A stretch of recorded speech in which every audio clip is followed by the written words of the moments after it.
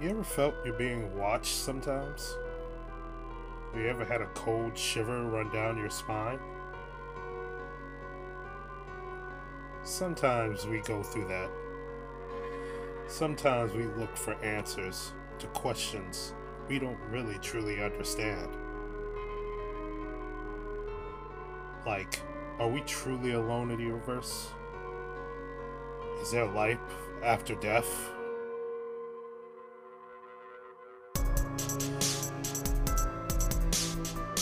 This world is weird. And it gets weirder by the day. And in that weird are questions that we have as curious beings known as humans. Tonight, we look into some of those questions and get a little weird. Because we all are just a tad bit weird. Tonight on Weekend Weird.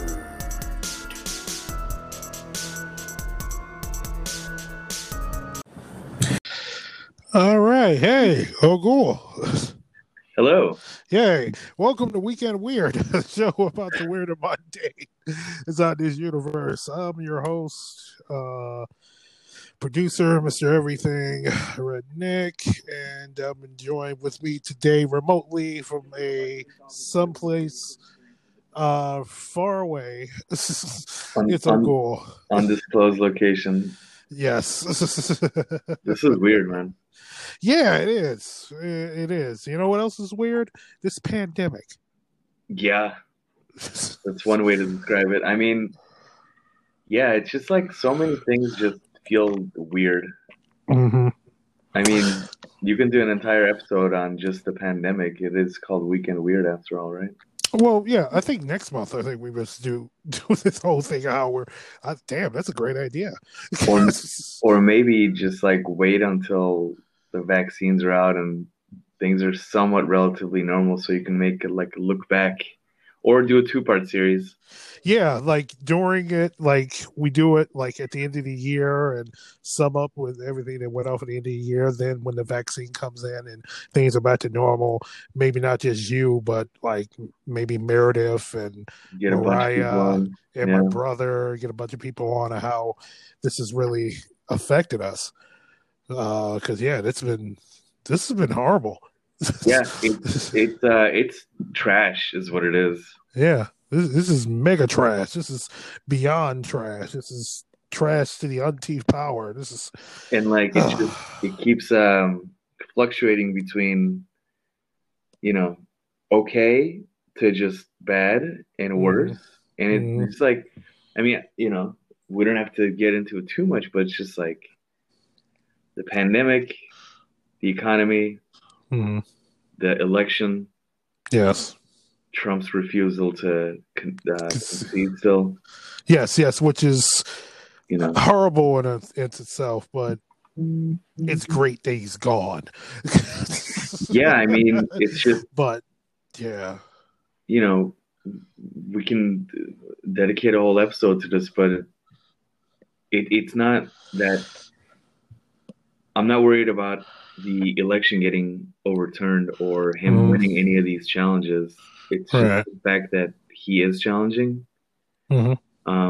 which is he's in his legal right to do so. I completely understand that, but it highlights two things. One, the institutions that we thought were sort of, bedrocks of American democracy.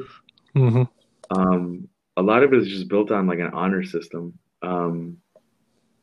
There has not in the modern times. There has never been a "what do we do in case" scenario, Right. And then the second disheartening thing is just the Republicans, for political reasons, refuse to come out and like decisively say, "Hey, we lost the presidency." Right. Yeah, I mean, some are saying it. A couple are saying it out loud, but not enough are saying it out loud. Excuse me. Thank you. It's not enough. Yeah, it's not enough. It needs to be a hell of a lot more than what are saying things right now. because it's one. It's pointing out, like you said, the frailty and the issues that we have with our current system right now. And two, it's embarrassing. This is embarrassing. You're a grown ass man. You're a 70-year-old man who can't accept defeat. Yeah, like I heard a senator saying, like, what's the worst that can happen if we stroke his ego? It's like, I don't know. We're sort of a laughing stock to the rest of the world, and on top of that, like, you know, America is all about fucking regime change and democracy spreading, right? Right. Which we knew was built on a bunch of lies anyways, but now what footing do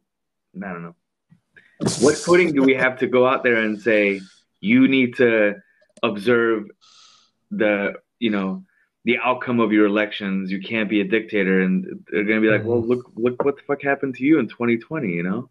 Right. Anyways, that's not what we want to talk about. But yes. But it is still important, and a lot has happened since last episode of the show on the 30th of last month, and still a lot to go on this coming month. But us getting together, we're doing a true crime case. We're doing the case of finally getting to the Black Dahlia murder, the murder of Elizabeth Short back in January of 1947. So, Ogul, what things basic information that you have about the murder of Elizabeth Short in Los Angeles, California? The two pieces of media that I have pertaining to this, one is like directly about it, and the other one is indirectly about it. Mm-hmm. The one is the movie The Black Dahlia with Josh Hartnett, I want to say. Yeah, Josh Hartnett and Aaron Eckhart and Scarlett Johansson. I think he came out in 2006. Yeah, directed by Brian De Palma. Yeah, I remember liking that movie a lot. And then the second is a very near and dear video game to you and me both. Is L.A. Noire, which is sort of, from what I understand, is like a historical fiction inspired by the Black Dahlia murders. Yeah, it inspired. One of the things inspired was the Black Dahlia murders. Also, the known corruption of the Los Angeles Police Department, which was an ongoing theme in true crime when you're dealing with true crime in Los Angeles, California, dealing with the police. So it is a historical fiction that's based on it. It's the game. If you don't remember the game, it's a small portion of it deals with the Black Dahlia, but you don't investigate that case. You investigate cases all around Los Angeles, California, but some of them seem to be linked to the Black Dahlia murder case in a fictional world. So, in a fictional sense, right. Mm-hmm. Yeah. But the actual case of the murder of Elizabeth Short, who was known posthumously as a Black Dahlia, she was found murdered in the Merritt Park neighborhood of Los Angeles, California. Her case has become highly publicized due to the graphic nature of the crime, which included her corpse having been mutilated and bisected at the waist. Elizabeth Short was a native of Boston. She spent most of her early life in Medford, Massachusetts, and Florida before relocated to California, where her father lived. Elizabeth Short was born in July of 1924. She was 22 at the time that she had died. She acquired the nickname the Black Dahlia posthumously after the owner of a drugstore in Long Beach, California, told reporters that male customers had that name for her. And as newspapers of the period often nicknamed particularly lurid crimes in that period, the term may have originated for the film noir murder mystery The Blue Dahlia, was released in April 1946. After discovery of her body on January 15, 1947, the Los Angeles Police Department began an extensive investigation that produced over 150 suspects, but yielded 0 arrests. Jesus. 150 suspects? Yes, 150 suspects. Wow, okay. None of them were arrested. That's a lot. Yes. Like, they were basically just taking any tips. What were they just taking? They were going... Yeah, they were going by every lead they could possibly find. I mean, a young girl turns up in the condition that she had turned it up in an undeveloped neighborhood. Now the neighborhood is developed, and where her body was found is the front lawn of a house. That's wild. But back in 1947, it was an undeveloped uh, area of Los Angeles, the city of Los Angeles. So there's a lot of suspects that were being named, a lot of books, video games, movies, television shows on this very famous unsolved murder. So yeah, I mean, it definitely is one of those murders that transcends just a regular crime, and albeit I think a lot of it is to do with the fact that it happened, one, in Los Angeles, two, it's still unsolved, right. And three, it was kind of a gruesome murder. Yeah, it really was gruesome. So, and we're going to get into it here on Weekend Weird. So you ready? Let's do it. All right, let's get to early Elizabeth Short's early life. Like I had mentioned before, she was born July of 1924, July 29th to be exact, in the Hyde Park section of Boston, Massachusetts. She was the third of five daughters of Cleo and Phoebe May Short. Around 1927, the Short family relocated to Portland, Maine, before settling in Medford, Massachusetts, a suburb of Boston, in that same year. There, Short was raised and spent most of her life. Short's father built miniature golf courses until the 1929 stock market crash, when he lost most of his savings and his family became broke. In 1930, her father's car was found abandoned on the Charleston Bridge, and it was assumed he committed suicide by jumping into the Charles River.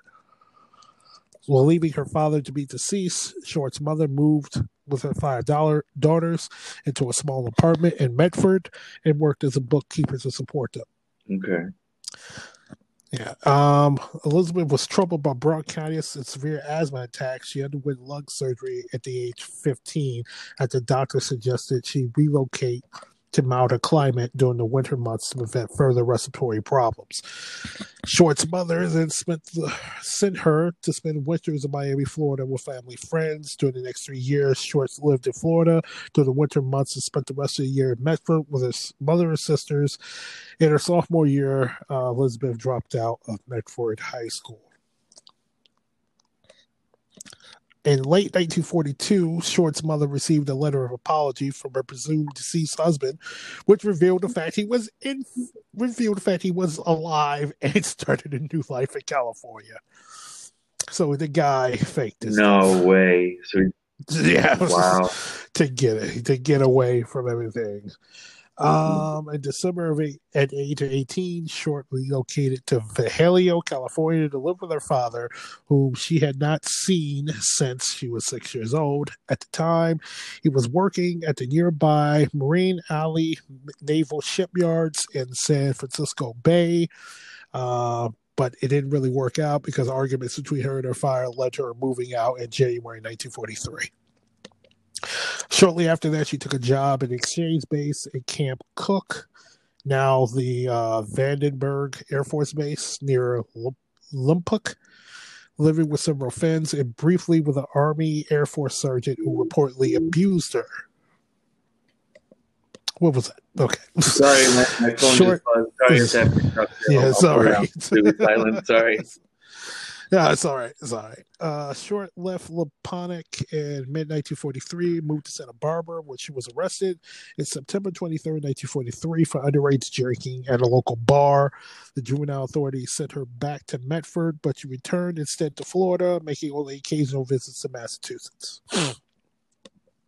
While in Florida, Short had met Major Matthew Michael Gordon Jr., a decorated Army Air Force officer with the 2nd Air Commando Group. He was training for deployment to the China, Burma, India Theater in Operations World War II. Short told friends that Gordon had written to propose marriage while he was recovering from injuries of a plane crash in India. She accepted his offer, But Gordon died in the second crash on August 10th, 1945, less than a week before the surrender of Japan that ended the war. She, yeah, she relocated to Los Angeles in July 1946 to visit Army Air Force Lieutenant Joseph Gordon Flickering, who she had known from Florida. Short spent the last 6 months of her life in Southern California, mostly in the Los Angeles area before her death. She'd been working as a waitress. She had rented a room behind the Florence Garden nightclub on Hollywood Boulevard. Short had been previously described and depicted as an aspiring or would-be actress. According to some sources, she did in fact have aspirations to be a film star. Throughout, she had no known acting jobs or credits. Okay. Yeah, so she has did she move? So did she move out to California to chase acting? Is that the story? No, she moved out to California to stay with her father, and also because she was having respiratory issues, so she had to be into drier, warmer climate. I see. Okay. So, and I guess later on, being in California, getting a little starstruck, you want to start getting aspirations to be a famous actor. Sure, I mean, from her picture, she's somewhat attractive female. She's in her 20s. She's in California. That it only makes sense. Right. So right before her murder on January 9th, 1947, Short returned to her home in Los Angeles after a brief trip to San Diego with Robert Red Manley, a 25-year-old married salesman she had been dating. Manley stated that he dropped Short off at the Bitmore Hotel located at 506 South Grand Avenue in downtown Los Angeles, and that Short was to meet her sister, who was visiting from Boston that afternoon. By some accounts, staff at the Bitmore recalled having seen Short and using the lobby telephone. Shortly after, she was allegedly seen by patrons of the Crown Grill Cocktail Lounge on South Olive Street, which is a fourth of a mile away from the Bitmore Hotel. So that was the last time anyone had seen her. Okay. On the knife. Now here comes on the morning on January 15th, 1947, Short's naked body was found severed into two pieces on a vacant lot on the west side of South Norton Avenue, midway between Coliseum Street and West 39th Street in Leimert Park, Los Angeles. At the time, the neighborhood had been largely undeveloped, like I had said before. Local resident Betty Bismeiser, I'm screwing up that name, discovered the body at approximately 10 a.m. while walking with her 3-year-old daughter. Betty initially thought she had found a discarded store mannequin. When she realized it was a corpse, she rushed to a nearby house and telephoned police. God. Can you imagine approaching this thing, thinking it's a mannequin? Oh, God, no. Absolutely not. Yeah, it is. Short, severely mutilated body was completely severed at the waist and drained of blood, leaving her skin a placid white. Medical examiners determined she had been dead for around 10 hours prior to discovery, leaving her time of death somewhere between the evening of January 14th or the early morning hours of January 15th. The body had apparently been washed by the killer. Short's face had been slashed from the corners of her mouth to the ear, creating an effect known as the Glasgow smile. If you're familiar with the Glasgow smile, The Dark Knight, the Joker is a prime example of a Glasgow smile. God, that's terrifying. Glasgow? Why? Yes. It originated from there? I'm not Googling the term. No. What's a real life person? What's the guy's name? There's an actor, a character actor that has the glass. Oh, Tommy Flanagan. Is it like a birth defect? No, he got into a bar fight, and somebody slashed his corner of his mouth to almost his ear. Oh, no shit. I know this guy, yeah. Yeah, he was in Braveheart. He was Cicero in Oh, he's Gladiator. from Glasgow. Is that why it's called Glasgow Smile? Kind of, yeah. I don't think they named it specifically for him, but yeah. Interesting. I definitely know this guy. He's like a character actor. Yeah, it's the practice started in Glasgow in the 20s and 30s, so it predates him. Anyway, back to short. She had several cuts on her thigh and breast where entire portions of flesh had been sliced away. The lower half of the body was positioned a foot away from the upper, and her testicles had been tucked neatly beneath her buttocks. The corpse had been posed with her hands over her head, her elbows bent at the right angles, and her legs spread apart. Upon discovery, a crowd of passersby and reporters began to gather. The Los Angeles Herald Express reporter A.G. Underwood was among the first to arrive at the scene and took several photos of the corpse and crime scenes. Near the body, detectives located a heel print on the ground and tire tracks, and a cement sack containing watery blood was also found nearby. So they begin to do the autopsy, take the body away, begin to do the autopsy. It was performed on January 16th by Frederick Newbar, the Los Angeles County coroner. Newbar's autopsy report stated that Short was 5'5" tall and weighed 115 pounds, and light blue eyes, brown hair, and badly decaying teeth. There was a ligament scar on her ankles, wrist, and neck, and an irregular laceration of superficial tissue loss on her right breast. Newbar had noticed superficial lacerations on the right forearm, left upper arm, and lower left side of the chest. The body had been completely cut in half by a technique taught in the 1930s called hyperchoreography. I believe. Okay, and what does that mean? Hyperchoreography is a radical surgery in which the body below the waist is amputated. So so her body was amputated, but you said her legs were still there, so the body was just cut in two? They sliced, whoever did this sliced the body in half underneath her waist. Okay, but left, Jesus. Yeah, this is a sick individual. This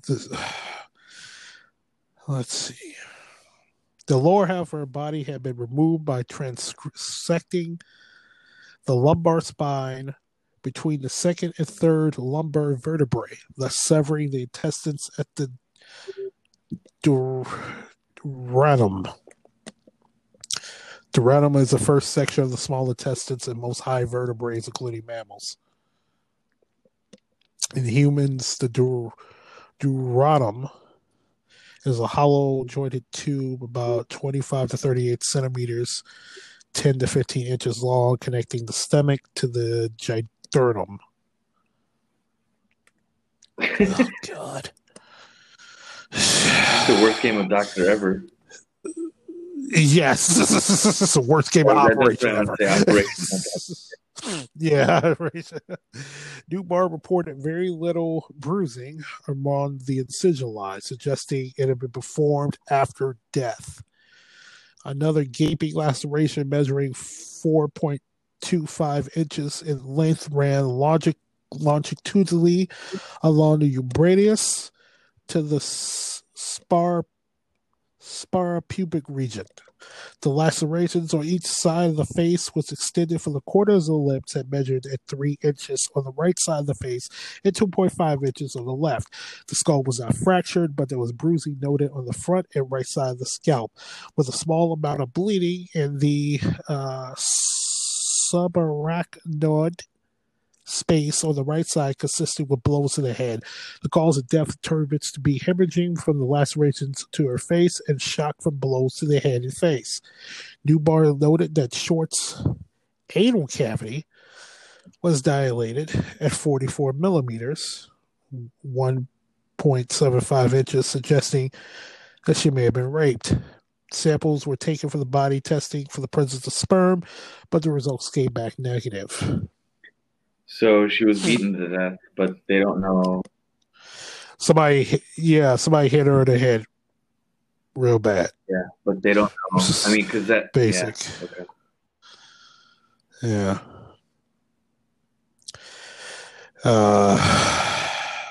Your thoughts so far? Just gruesome, man. Just terrible, terrible, terrible. Obviously we don't know if she was awake or alive during any of the gruesome parts. No, they said he was already dead by the time it did the really gruesome just stuff. Somebody who liked to play with a dead body. Is that what's going on here?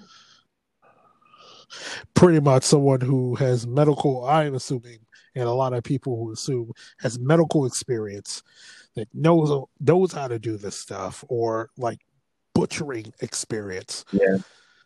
Doing this, but the stuff seems surgical. So it just seems too medical. Clean, yeah.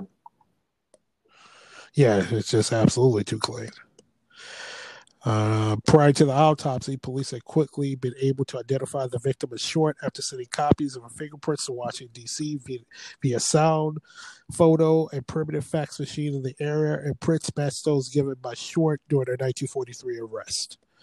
Immediately following Short's identification, reporters from William Randolph Hearst's Los Angeles Examiner contacted her mother, Phoebe Short, in Boston and told her her daughter had won a beauty contest. It was only after prying as much personal information as they could that Phoebe that the reporters revealed her daughter, in fact, had been murdered. Right. The newspaper offered to pay her airfare and accommodations to travel to Los Angeles to help with the police investigation. That was yet another ploy, since the newspapers kept her away from police and other reporters to protect its scoop. The Examiner and another Hearst newspaper, the Los Angeles Herald-Express, later sensationalized the case with one article from the Examiner describing the black tailor suit Short was last seen wearing as a tight shirt and sheer blouse. The media nicknamed her as the Black Dahlia and described her as an adventuress who prowled Hollywood Boulevard. Additional newspaper reports, just the one published on the Los Angeles Times on January 17th, described the murder as a sex fiend slaying. Why was she called the Black Dahlia? Pretty much because there was this 1946 movie, The Blue Dahlia, and she was last seen wearing all black. Okay. And what does Dahlia mean? Is that just the name of a female lady? I think it's just, I think it's just a name. I don't think it has a special meaning. I could be wrong, but. Okay, got it. Oh, yeah, let me look at it. Hold on 1 second. Yeah. I think it's no, it's not a flower. No, you might be right. It might be a flower. Yeah, I think it is a flower. It's a flower. Yes, it's a flower. Ooh, I was right after all. Yeah, it's a flower. Ain't it like a poisonous flower? It might be. What's the cyclic type of? Yeah, it's a poisonous flower. Native to Mexico and Central America. Maybe it grows in Los Angeles. Like natively in Los Angeles. Okay. Yeah. But mainly they got the name off of the movie. Because it was averaged the day before, the day that they ran the story in one of the newspapers, there was an advertisement on one of the pages for the movie The Blue Dahlia. Okay, got it. So let's get into the initial investigation a little bit. On January 21st, 1947, a person claiming to be Short's killer placed a phone call to the office of James Richardson, the editor of the Examiner, congratulated Richardson on the newspaper coverage of the case and stated he planned on eventually turning himself in, but not before allowing police to pursue him further. Additionally, the caller told Richardson to expect some souvenirs of Beth Short in the mail. On January 24th, a suspicious manila envelope was discovered by a United States postal worker. The envelope had been addressed to the Los Angeles Examiner and other Los Angeles newspapers with the individual words that had been cut and pasted from newspaper clippings. Additionally, a large message on the face of the envelope read, "Here is Dahlia's belongings. Letter to follow."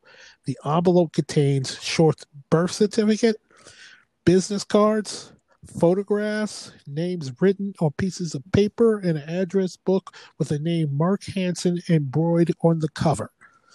The package had been carefully cleaned with gasoline, similar to Short's body, which led to police to suspect the package had been sent directly by her killer.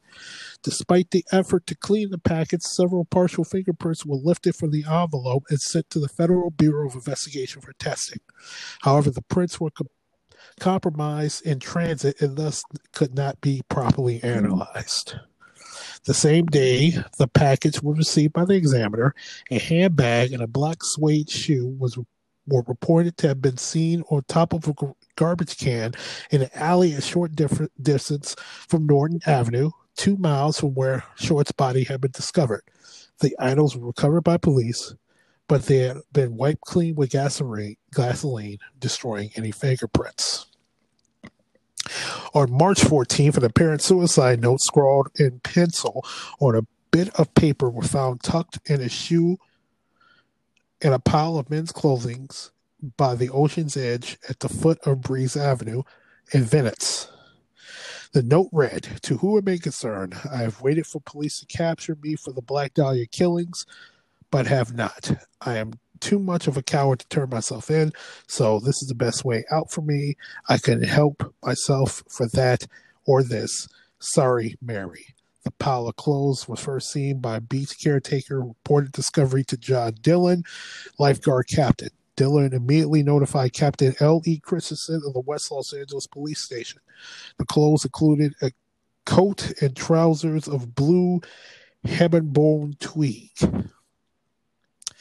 a brown and white shirt, white jockey shorts, tan socks, and a tan masculine leisure shoes about size 8. The clothes gave no clue to the identity of the owner.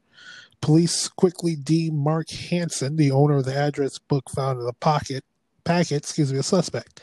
Hansen was a wealthy local nightclub and theater owner and an acquaintance at whose homes Short had stayed with friends, and according to some sources, also confirmed that the persons who discovered the alley were in fact Short's. Ann Toth, Short's friend and roommate, told investigators that Short had recently rejected sexual advances from Hansen and suggested it was a possible cause for him to kill her. However, he was cleared of suspicion in the case. In addition to Hansen, the Los Angeles Police Department interviewed over 150 men in the ensuing weeks whom they believed to be potential suspects. Manley, who had been one of the last people to see Short alive, remember the first guy that picked her up and drove her to Los Angeles, was also investigated, but was cleared of suspicion after passing numerous polygraph examinations. Police also interviewed several persons found listed in Hansen's address book, including Martin Lewis, who had been an acquaintance of Short's. Lewis was able to provide an alibi for the date of Short's murder, as he was in Portland, Oregon, visiting his father-in-law, who was dying of kidney failure.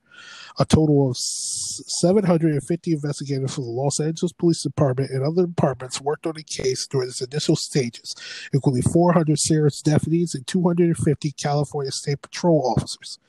Various locations were searched for potential evidence, including storm drains throughout Los Angeles, abandoned structures, and various sites along the Los Angeles River, but searches yielded no evidence. City Councilman Lloyd G. Davis posted a $10,000 reward for information leading police to Short's killer. After announcing the award, various persons came forward with confessions, most of which the police dismissed as false. Several of the false confessors were charged with obstruction of justice. Okay. So after that, on the 26th, another letter was received by the examiner. It was a handwritten letter, which read, "Here it is, turning in Wednesday, January 29th, 10 a.m. Had my fun at police, Black Dahlia Avenger." The letter was also named a location in which the supposed killer would turn himself in. The police waited at the location on the morning of the 29th of January, but the alleged killer did not appear. Instead, at 1 p.m., the Examiner officers received another cut and pasted letter which read, "Have changed my mind. You would not give me a square deal. Dahlia killing was justified." Okay. So the police kept questioning more potential witnesses and other potential suspects. Pretty much the media continues to sensationalize Elizabeth Short's life, her personal life, including details of her declining Hanson's romantic advances. Additionally, a stripper who was acquaintance of Short told police that she liked to get guys worked up over her, but leave them hanging dry. So it's a bit of a hard to get played hard to get with men. Okay. Which led some reporters and detectives to look into the possibility that Short was a lesbian, and began questioning employees and patrons of gay bars in Los Angeles. This claim, however, was unsubstantiated. On February 1st, the Los Angeles Daily News reported a case had run into a stone wall with no new leads to pursue. The Examiner continued to run stories on the murder investigations, which were front-page news for 35 days, despite the 39 days after discovery of the body. Even in mid-February 1947, the LAPD served a warrant to the University of Southern California Medical School, which is located near the site where Short's body had been discovered, requested complete lists of program students. The university agreed so long as the student's identity remained private. Background checks were concluded, which yielded no results. In the spring of 1947, Short's murder had become a cold case with few new leads. One of the detectives, Sergeant Phineas Brown, blamed the press for compromising the investigation throughout reporters' probing of details and unnerving reporting. In September 1949, a grand jury was convened to discuss inaccuracies in the Los Angeles Police Department's homicide unit based on failures to solve numerous murders, including those of women and children in the past several years, and Short's murder being one of them. In the aftermath of the grand jury, a further investigation was done of Short's past, with detectives tracing movements between Massachusetts, California, and Florida, and also interviewed people who knew her in Texas and New Orleans. However, the interviews yielded no useful information to the murder. So the LAPD was sued for not doing a competent enough job in several murders prior to this murder. Yeah, there was a lot of unsolved murders that were going on in Los Angeles before, during, and after. Is that just incompetence or corruption? Then we're both, yeah. Both. Yeah. So grand jury investigation. I think the FBI did an investigation. They've done numerous investigations of the Los Angeles Police Department, even current day.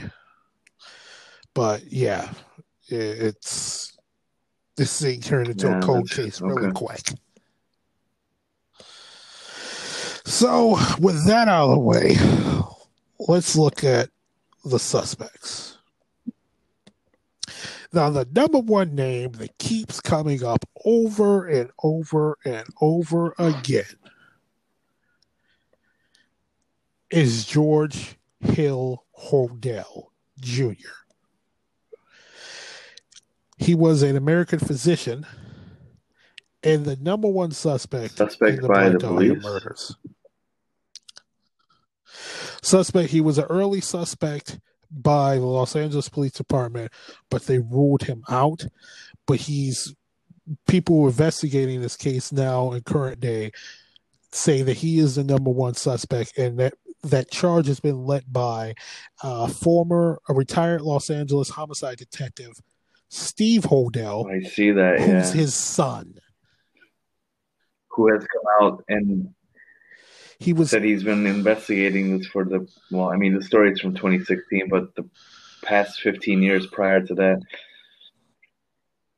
So while his son was still, or while his father was still alive, he was investigating the potential. No, right after he passed away. Okay, I'm sorry. Go ahead. Explain who this guy is. Yeah.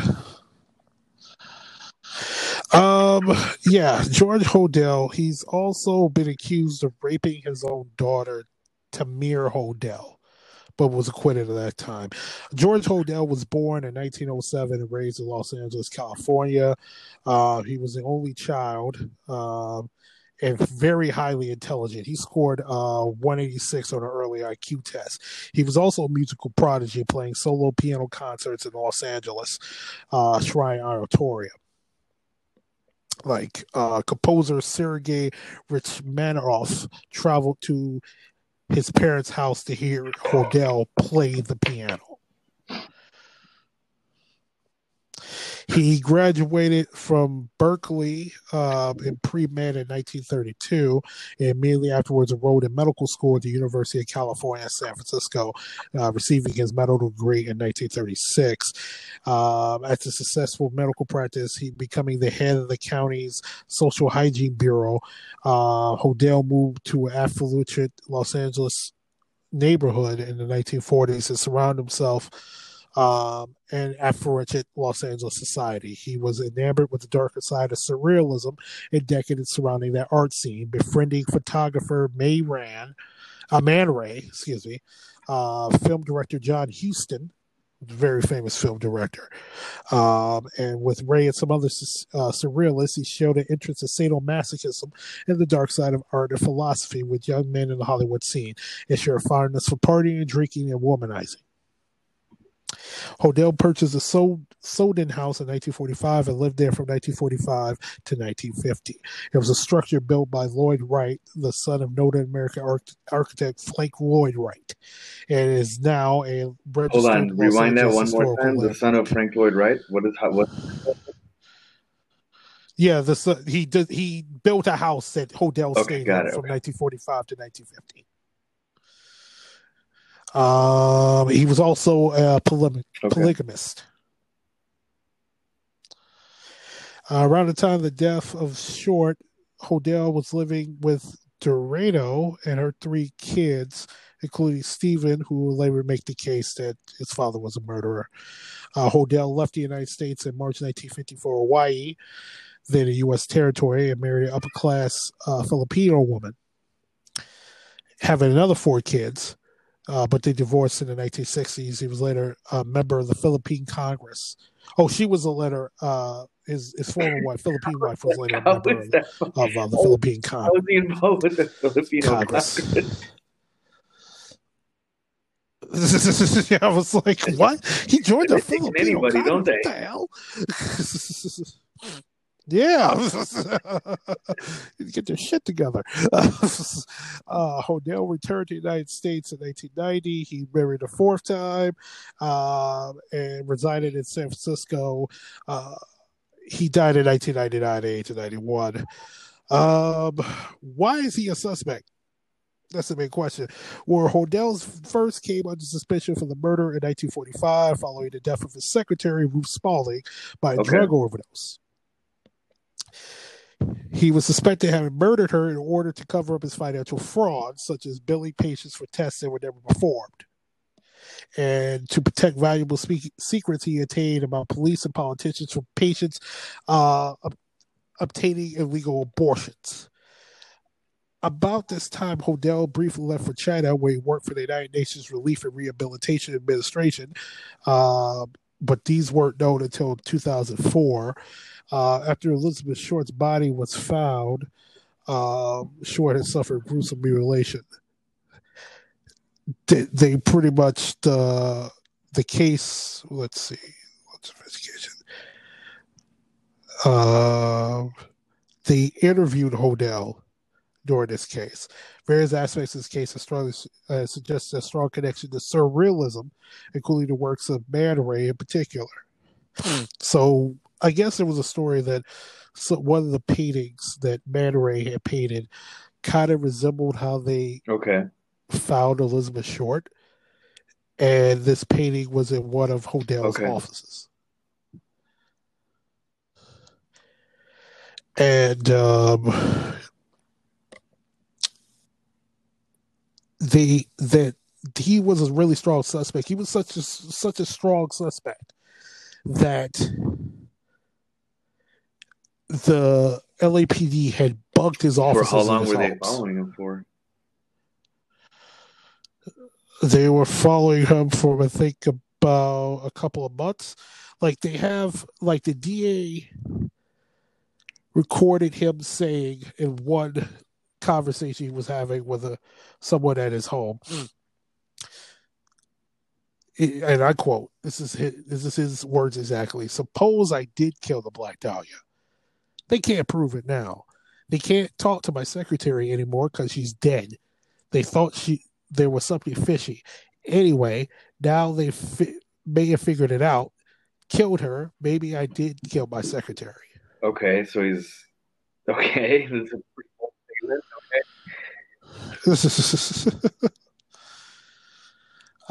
Yeah, they bugged his private residence and his office. They did it from February 15th to March 27, 1950. And some of the transcripts revealed that references to him performing illegal abortions, giving payouts to law enforcement agencies, and his possible involvement in the death of his secretary is short. And not only that, supposedly raping his daughter. In late 1949, Hodell's teenage daughter Tamir accused him of sexual abuse and impregnated her, after which he was given a back alley abortion. He was acquitted after a widely publicized trial. There had been 3 witnesses present during and who participated in sex acts. 2 testified at trial, and a third recanted her earlier testimony and refused to come forward. The theory being that Hodell had threatened her into silence. The trial also calls Tamir to look like a liar who fabricated the abuse and accusations. Okay.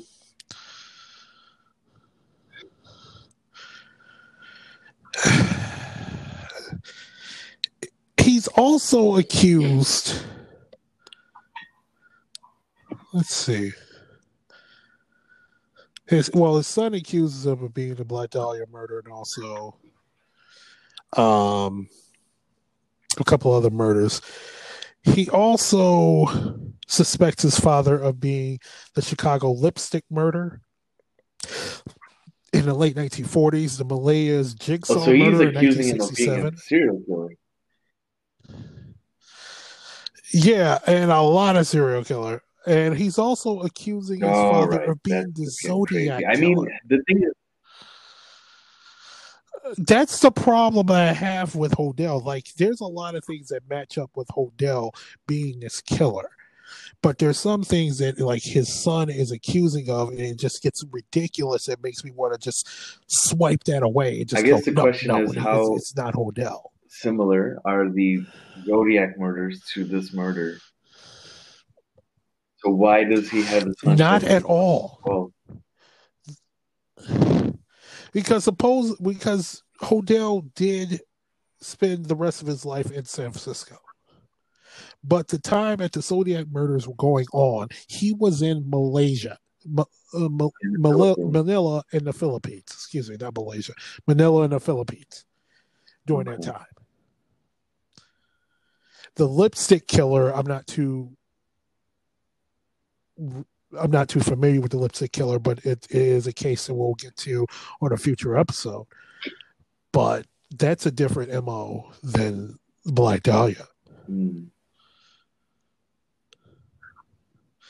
And his son, Steve, has produced 2 additional books on the Black Dahlia case and several books on the Zodiac killer. So it's not just him it's not just the son that's accusing him, though. Apparently other family members also say that they thought maybe he might have.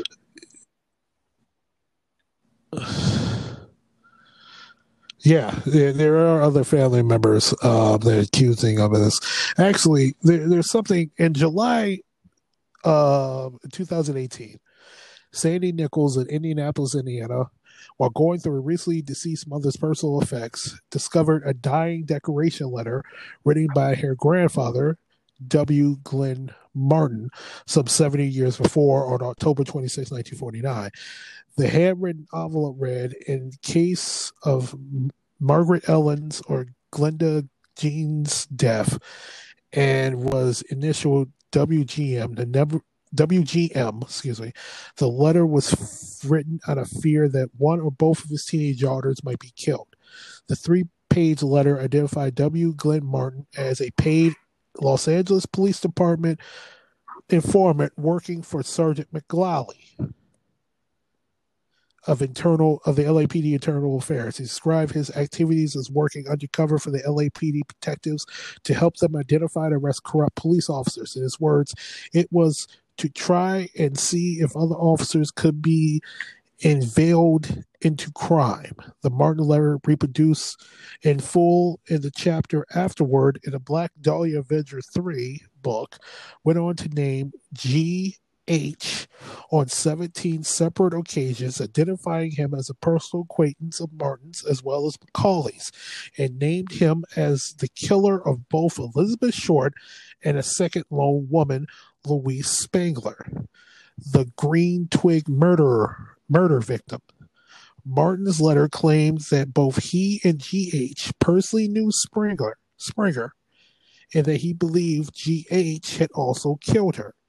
The LAPD at the time was actively investigating Springer and the Black Dahlia murders and had publicly identified them as probably connected. Springer was strangled on June 13th, 1949, just 2 blocks from where Short's body was found in 1946. Included in the letter was the fact that the Los Angeles Police Department had been informed that G.H. knew victim Springer throughout G.H. and brought G.H. in to be grilled about Springer's murder. The Martin letter made it clear that G.H. was known and protected by law enforcement agents and that they let him go. Martin's instructions were that his letter was to be opened only in case of harm coming to either of his daughters. No harm came to either of them, so the letter remained unopened and in the family's possession for 70 years until discovered and read by Martin's granddaughter. And he's implying that G.H. is George Hodel. So apparently, the reason why he got away with it, because George Hodel had so much information about corruption in the Los Angeles Police Department, namely doing illegal abortions to their girlfriends, mistresses, women that some police officers raped. And that if he got nailed for the Black Dahlia murder, or I guess this Springer murder, he was going to spill the beans. Okay.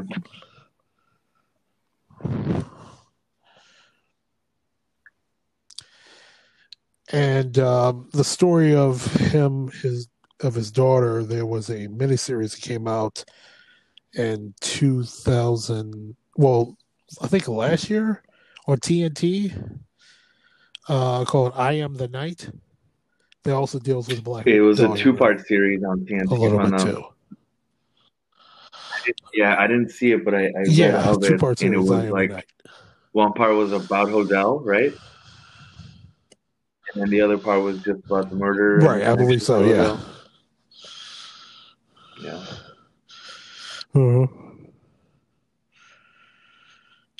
And also George Hodel's friend, Fred Sexton, was a suspect in the murder. He was the creator of the Maltese Falcon statue prop on the 1941 Warner Brothers movie, The Maltese Falcon.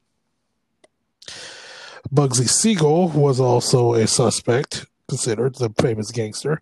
Woody Guthridge, the folk singer, that's comical. Orson Welles was considered a suspect. Suspect Jack Anderson Wilson, and also the Short's ex-boyfriends and acquaintances were considered to be the last person alive that brought, like I said earlier, that brought Short from San Diego back to home to California was one of the top suspects, but he was later cleared of that. So Hodell's considered the major suspect. Another, your thoughts? I'm sorry, Ogul. No, I'm reading through Hodell and sort of listening to what you're saying. There's a lot tying him to the murder. I mean, he seems to be the most likely suspect. What is the motive? Like, what is his motive? What would his motive for it? He's a sick, depraved human being. Is the assertion that he like started with the Black Dahlia and then just went on to become a serial killer, or was she just another victim? You know what I'm saying? Like, if what his son is saying is true, that he's this horrible serial killer that's been going around, and also he was accused of killing a couple of women in the Philippines, even though that really wasn't tied to him because they were done in a time that he wasn't there. That he's just a sick, depraved serial killer. That's like, you try to look for a motive in someone who's a serial killer, you're not going to get a damn motive. Yeah, I want to kill him. I'm just wondering also, like, why did what main reason did the police have to sort of not pursue down him as a suspect? To not, because they did some initial investigation, right? And he supposedly was very in deep with a lot of cops and knew a lot of information. I mean, the Los Angeles Police Department is still to this day one of the most corrupt police departments in all of the world. Back then, they were worse. I mean, how many stories have we started? A couple of stories that we've already previously done on this. The Scientology episode is one of them, and I don't have my list of how many stories we've done. But when the Los Angeles Police Department, especially back from the 40s and 50s, especially from them. Yeah. Mm-hmm. So, he's in it. He's this high, powerful, a lot of money, upper class, with a lot of connections. He goes down, the whole thing falls apart. Because he knows. He has information. He knows a lot. So they look into him, and I mean, I don't know what else to say about it, honestly. The son seems to believe that it's true. The family seems to believe that he could be a suspect. It's just. But who knows what sort of got shoved under the rug because it was connected to the LAPD. So, right, and they just some of the things his son is asserting is just ridiculous. I mean, I literally point to, I think it is Hodell, but his son is saying he's also the Zodiac killer. He's also the lipstick killer. He's also this killer. And it's like, no, man, just come on. Your dad's a bad person, but I don't think he's all this. It's not again, with serial killing and unsolved murder, this is not the Marvel Cinematic Universe. Right. Everything is not connected. Let your imagination go a little wild, and then all of a sudden you're blaming him for all types of murders. I mean, maybe the timeline matches up, but Mm-hmm. Right. Another theory. Let's point out there, another suspect. Several crime officers came forward, as well as Cleveland, Ohio detective Peter Mayo, that suspect there is a link between Elizabeth Short's murder and a previous case that we've covered on this show, the Cleveland torso murder. which took place in Cleveland between 1934 and 1938. If you're unfamiliar with the Cleveland torso murder, go back after this episode is done. We did an episode on the Cleveland torso murder. You can listen to that episode, and also there's information in books.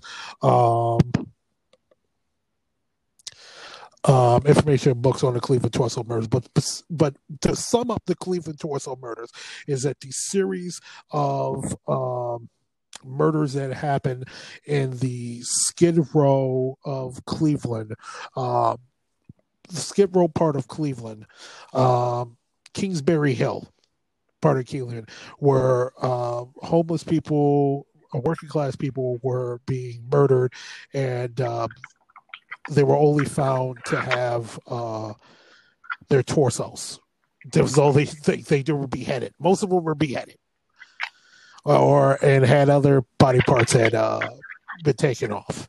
And they're supposed, like, not only that this detective and other true crime officers suspect there is a link between the Black Dahlia murder and Cleveland torso murder.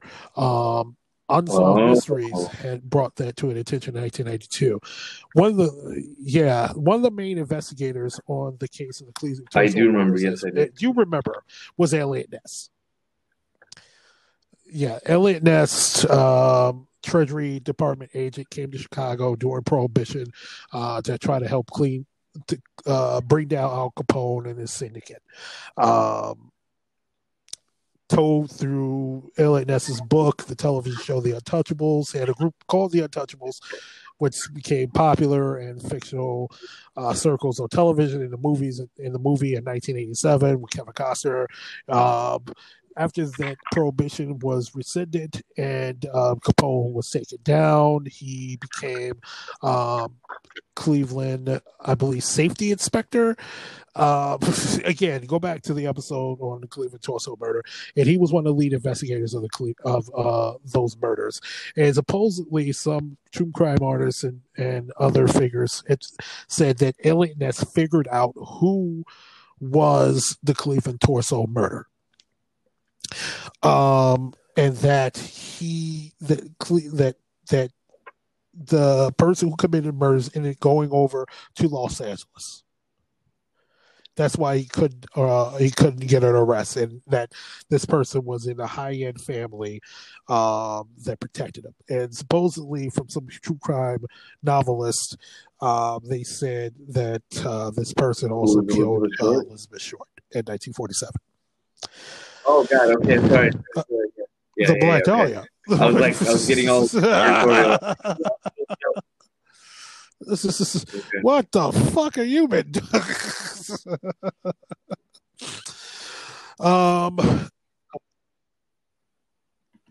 Let's see. In 1980, new evidence implicating a former torso murder suspect, Jack Anderson Wilson, a.k.a. Arnold Smith, was investigated by Detective St. John in relation to Short's murder. He claimed he was close to arresting Wilson for Short's murder, but that Wilson died in a fire on February 4th, 1982. Okay, gotcha. And Ness's biographer, Oliver Fraley, suggests that Ness knew the identity of the killer, like I said, responsible for both cases. I have a huge problem with this theory. What's your problem? Huge problem. First of all, they are not similar. These are not similar. Elizabeth Short, the Black Dahlia, was, yes, she was dissected. She was split in half. Her intestines were found behind her. She was drained of blood. Just like the Cleveland torso murders, lots of the victims that they found were drained of blood. But a lot of victims, they didn't find their damn head. There's a reason why they call the Cleveland torso murders, because they only found the torso. None of these victims, those who they happened, the very few victims they happened to find their head, were months later, and none of them look how they were torn up like Elizabeth Short. Also, the Cleveland torso murders were committed between 1934 and 1938. Right. Elizabeth Short was murdered in 1947. This person had spent 9 years not doing anything, supposedly, or doing murders where they were just so low key and so underground that no one knew about it. That didn't spring up a possible. Oh my God, this is like Cleveland over again. So none of that had happened. I mean, it's happened before. The BTK killer. That is, he went underground for years and then started killing again. But that's a rare case. Serial killers, they keep doing it until they're caught or they're killed. Yeah. Or commit suicide. Caught, killed, or commit suicide. Well, dead. Caught or dead. No, it doesn't. And the suspect that we had figured, me and you had said that this is probably the top suspect in the Cleveland torso murder, a Dr. Francis Sweeney, whose brother was a congressman from that area of Cleveland, was a congressman from Cleveland, who we had said that, oh, this is the top suspect, was already in a hospital. She was not in Los Angeles. Now, mind you, it could have been someone else, but still, different MO, different arrangement of killing, and they go dormant for 9 years and pop up? No. And George Hodel, to answer the question, George Hodel, there's no information to say he was in Cleveland during 1934, 1938. He was in med school. So the alibi definitely checks out. Yeah, for Hodel. And Dr. Sweeney. Doesn't mean it was someone else, but still, different MO. Right, yeah, they're not connected. Different way of killing. They're not connected at all. They're very, very little similar. Very. As opposed to surgical dissection. I mean, not to say Odell, from just reading his biography, like, he was not a good person. You know? But as far as not only the Black Dahlia murder, but just him being a serial killer, I don't know, the jury's sort of out on that.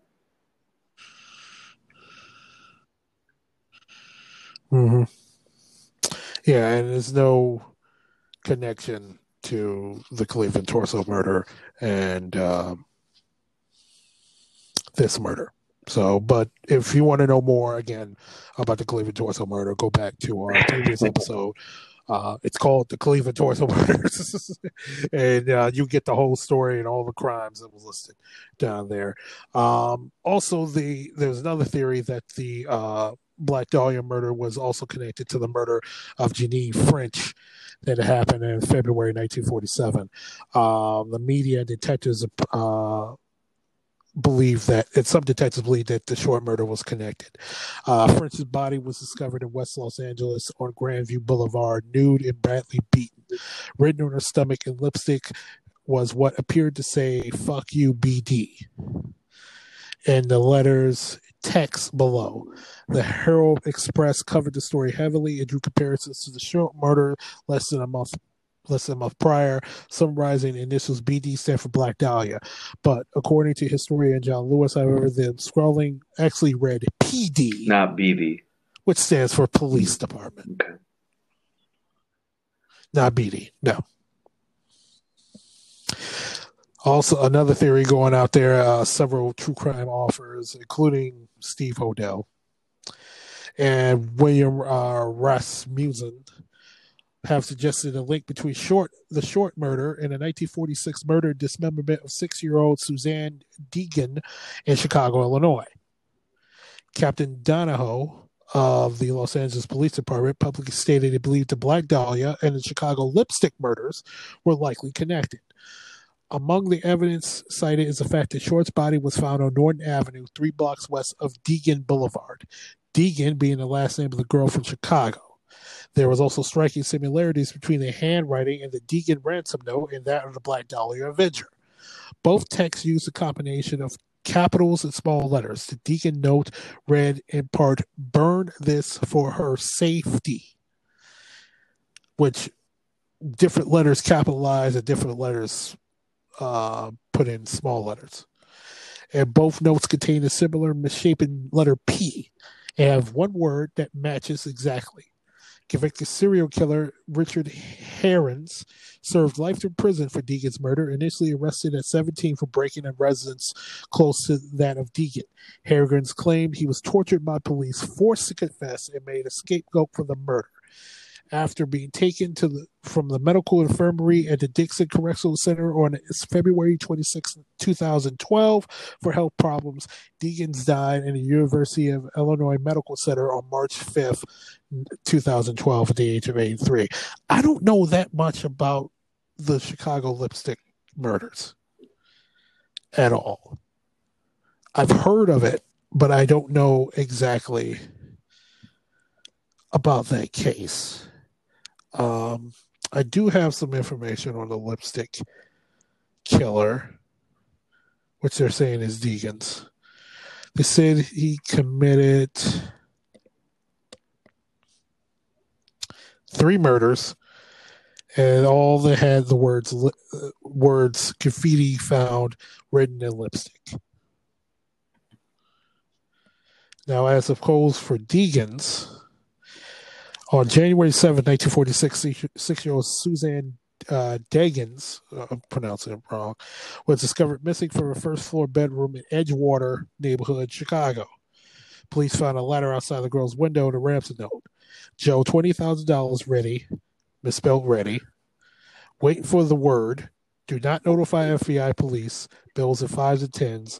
Burn this for safety. He misspelled safety. A man repeatedly called the Deegan's residence demanding the ransom, but hung up before any meaningful conversation took place. The mayor of Chicago at the time, Edward Kelly, received a note. This is to tell you how sorry I am not to get old Deegan instead of his girl. Roosevelt and the OPA made their own laws. Why should I? Excuse me. And a lot more. Question mark.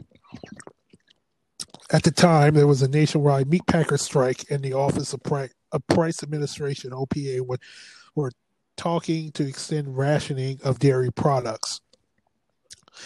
Deegan, the father, was a senior OPA executive recently transferred to Chicago.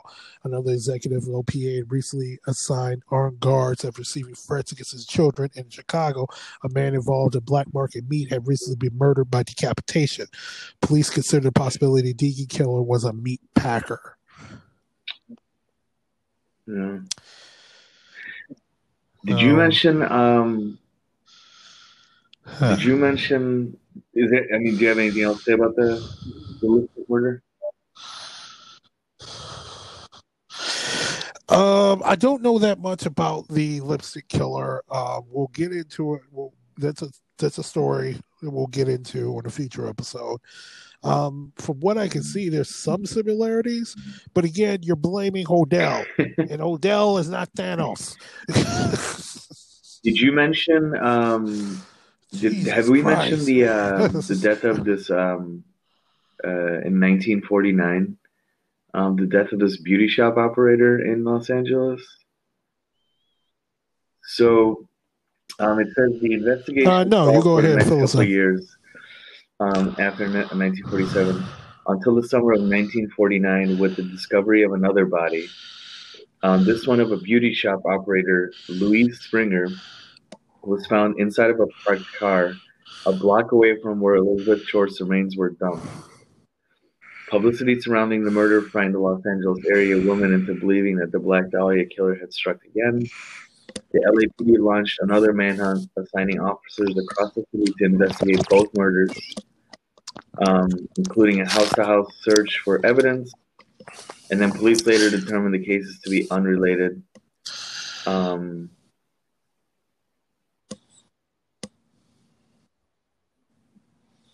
I mentioned Springer before when I was talking about Hodel, but apparently the LAPD found no connection between the two. But it was just a block away from where the Elizabeth Short's remains were found.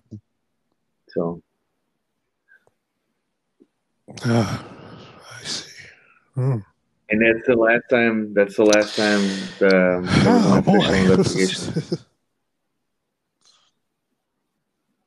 But if you go on FBI's website, literally, if you go to FBI.gov, which I have been on, yes, Black Dahlia, it has little to no information about, any other attempts at an official investigation since then. Right. I mean, especially since it's so any suspect that you would possibly bring up or in the future possibly bring up would be dead. The original detectives are all dead. So yeah, this is a murder case unless there's some sort of footage out there, you're not going to solve. You're just going to have theories on it. Let's go through a couple of quick other theories that are out there.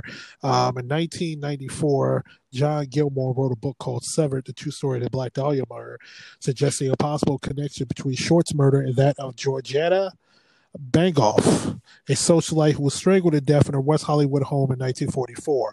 Gilmore suggested Short's employment in the Hollywood canteen, where Bangoff also worked as a hostess, but could be a potential connection between the two women. However, the claim that Short ever worked in the Hollywood canteens was disputed by others, such as retired Times copy editor Larry Henrich.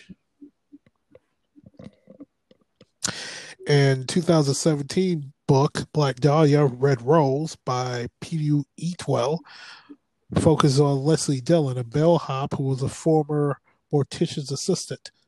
His associates Mark Hansen and Jeff Connors, and Sergeant Phileas Brown, a lead detective who had links to Hansen and was allegedly corrupt.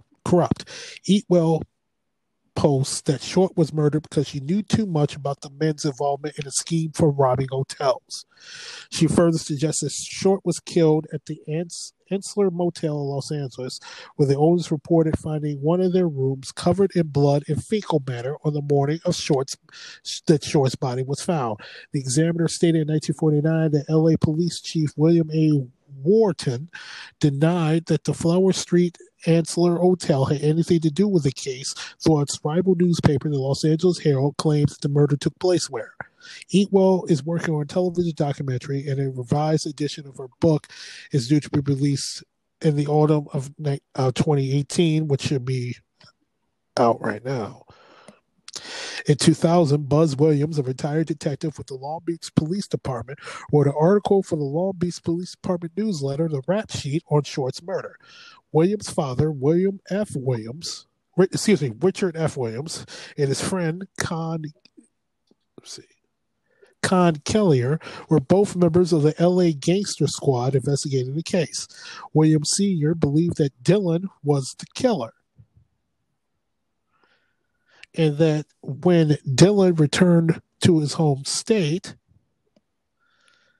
in Oklahoma, he was able to avoid extradition to California because his ex-wife, Georgia Stevenson, was second cousins to Governor Adlai Stevenson II of Illinois, who had contacted the governor of Oklahoma on Dillon's behalf. Keller believed Hansen was the killer, as he had studied at a surgical school in Sweden and had thrown elaborate parties attended by prominent LAPD officials. Williams' article states that Dillon sued the LAPD for $3 million, but the suit was dropped. Hammond disputes that Dillon was cleared by the police after extensive investigation and that the district attorney's files positively placed him in San Francisco when Short was killed. Hammond claimed that there was no LAPD cover-up, and Dillon did in fact receive a financial settlement from the city of Los Angeles, but had not produced concrete evidence to produce this. I believe he's saying that Dillon, who was Dillon? Oh, Leslie Dillon.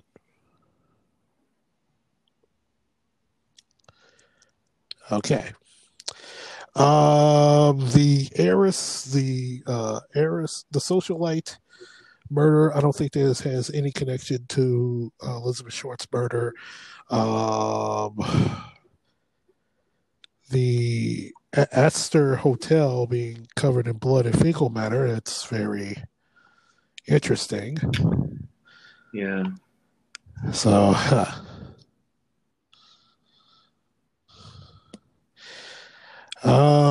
yeah, this is a case that No, it's just been like you're saying, it's been too long, and it's never gonna the detectives that were involved in the investigation are dead. Most, if not all, of the prime suspects are dead. Yeah. Yeah. Yeah, I mean, Hodel seems to be the closest, I guess. You'll get to a prime suspect, but yeah, I believe so too. But let's get to that in a second. Short was interned at the Mountain View Cemetery in Oakland. After her younger sisters had grown up and married, her mother Phoebe moved to Oakland to be near her daughter's grave. She finally returned to the East Coast, in the 1970s, which she lived to her 90s. On February 2nd, 1947, just 2 weeks after Short's murder, Republican State Assemblyman C. Donald Fields was prompted by the case to introduce a bill calling for the formation of a sex offender registry. The state of California would become the first state to make the registration of sex offenders mandatory. And this case has gone on to inspire lots of books, films, such as the Black Dahlia, which is based on the James Elroy 1987 novel with the same name. It was made in film 2006 by Brian De Palma. I Am the Night miniseries last year. Again, we had said the game L.A. Noir. There's also a Black Dahlia Avenger band, supposedly.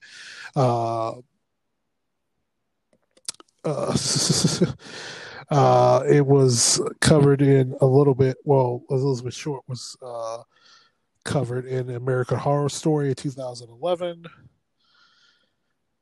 Yeah, there's a lot. And who we think we did, I point to Hodel.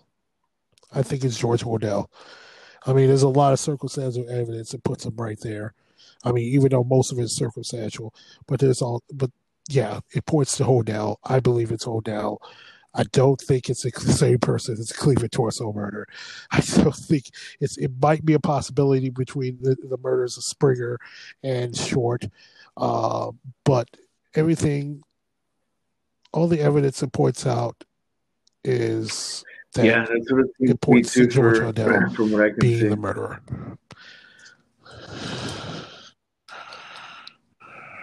Yeah.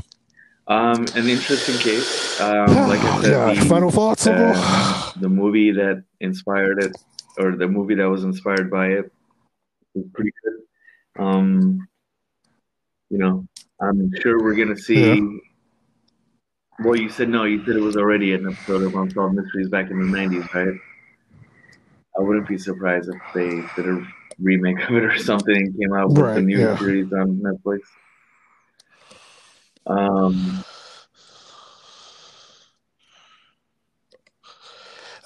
I don't know if they're going to look into that case again because it's so world famous and so many people have done it. But yeah. Yeah. I mean, it definitely makes me want to go back and watch that episode from the 90s. Yeah, I mean, Unsolved will continue to be unsolved. It seems like it's just been too damn long. Yeah, Yeah, it is. Also, you might want to look at the BuzzFeed. They do a couple episodes on it. They do a early episode, and then they go back and do it again. Yeah, an Unsolved Mysteries episode on it. Okay. Yeah, and other documentaries they've done on it. So, but yeah, that was the Black Dahlia. Yeah, I mean, there isn't much else to say about it. So the guy died in 1999. We believe he was the prime suspect, and the case will remain a cold case.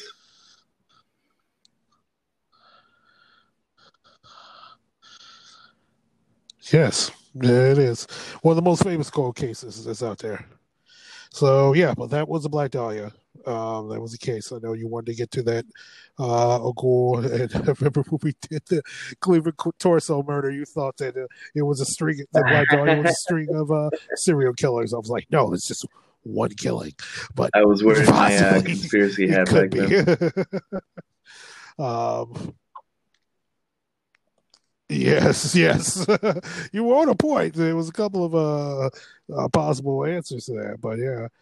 That was that case. We only got a couple more to do this year, especially this trying time. Again, that's probably going to do a retrospect of this year for our last episode. But we're going to try to, before then, we're going to try to get in one more case. I don't know if it's going to be true time. I think we need to switch it up to either UFOs or we really have. I mean, how many cases crypto? We covered? Yeah, we you're right. So much true crime this year. Yeah. Yeah, the Halloween episode was true crime. The episode of that towards true crime. I was just like, look, we got to mix this up. So, so we're gonna try to get in one more before the year-end retrospect because this was a long, trying, horrible, terrible year. But we're gonna get through it. So, and next year, hopefully it'll be a better year and we'll get some more cases out to you. So this episode is going to be released right before Thanksgiving. We ask that if you are going to spend time with your family for Thanksgiving, that they are in the immediate area and you don't go out someplace far. I'm already looking at the news right now and people are just going, fuck it, we're going way out to spend Thanksgiving with our loved ones. Possible recipe for a disaster. Yeah, exactly. It's a strange Thanksgiving that's going to be next week. For those of you, if you, including myself, actually, if you choose to go against the guidance from the states, then not stay home. Just socially distance and goddamn wear a mask.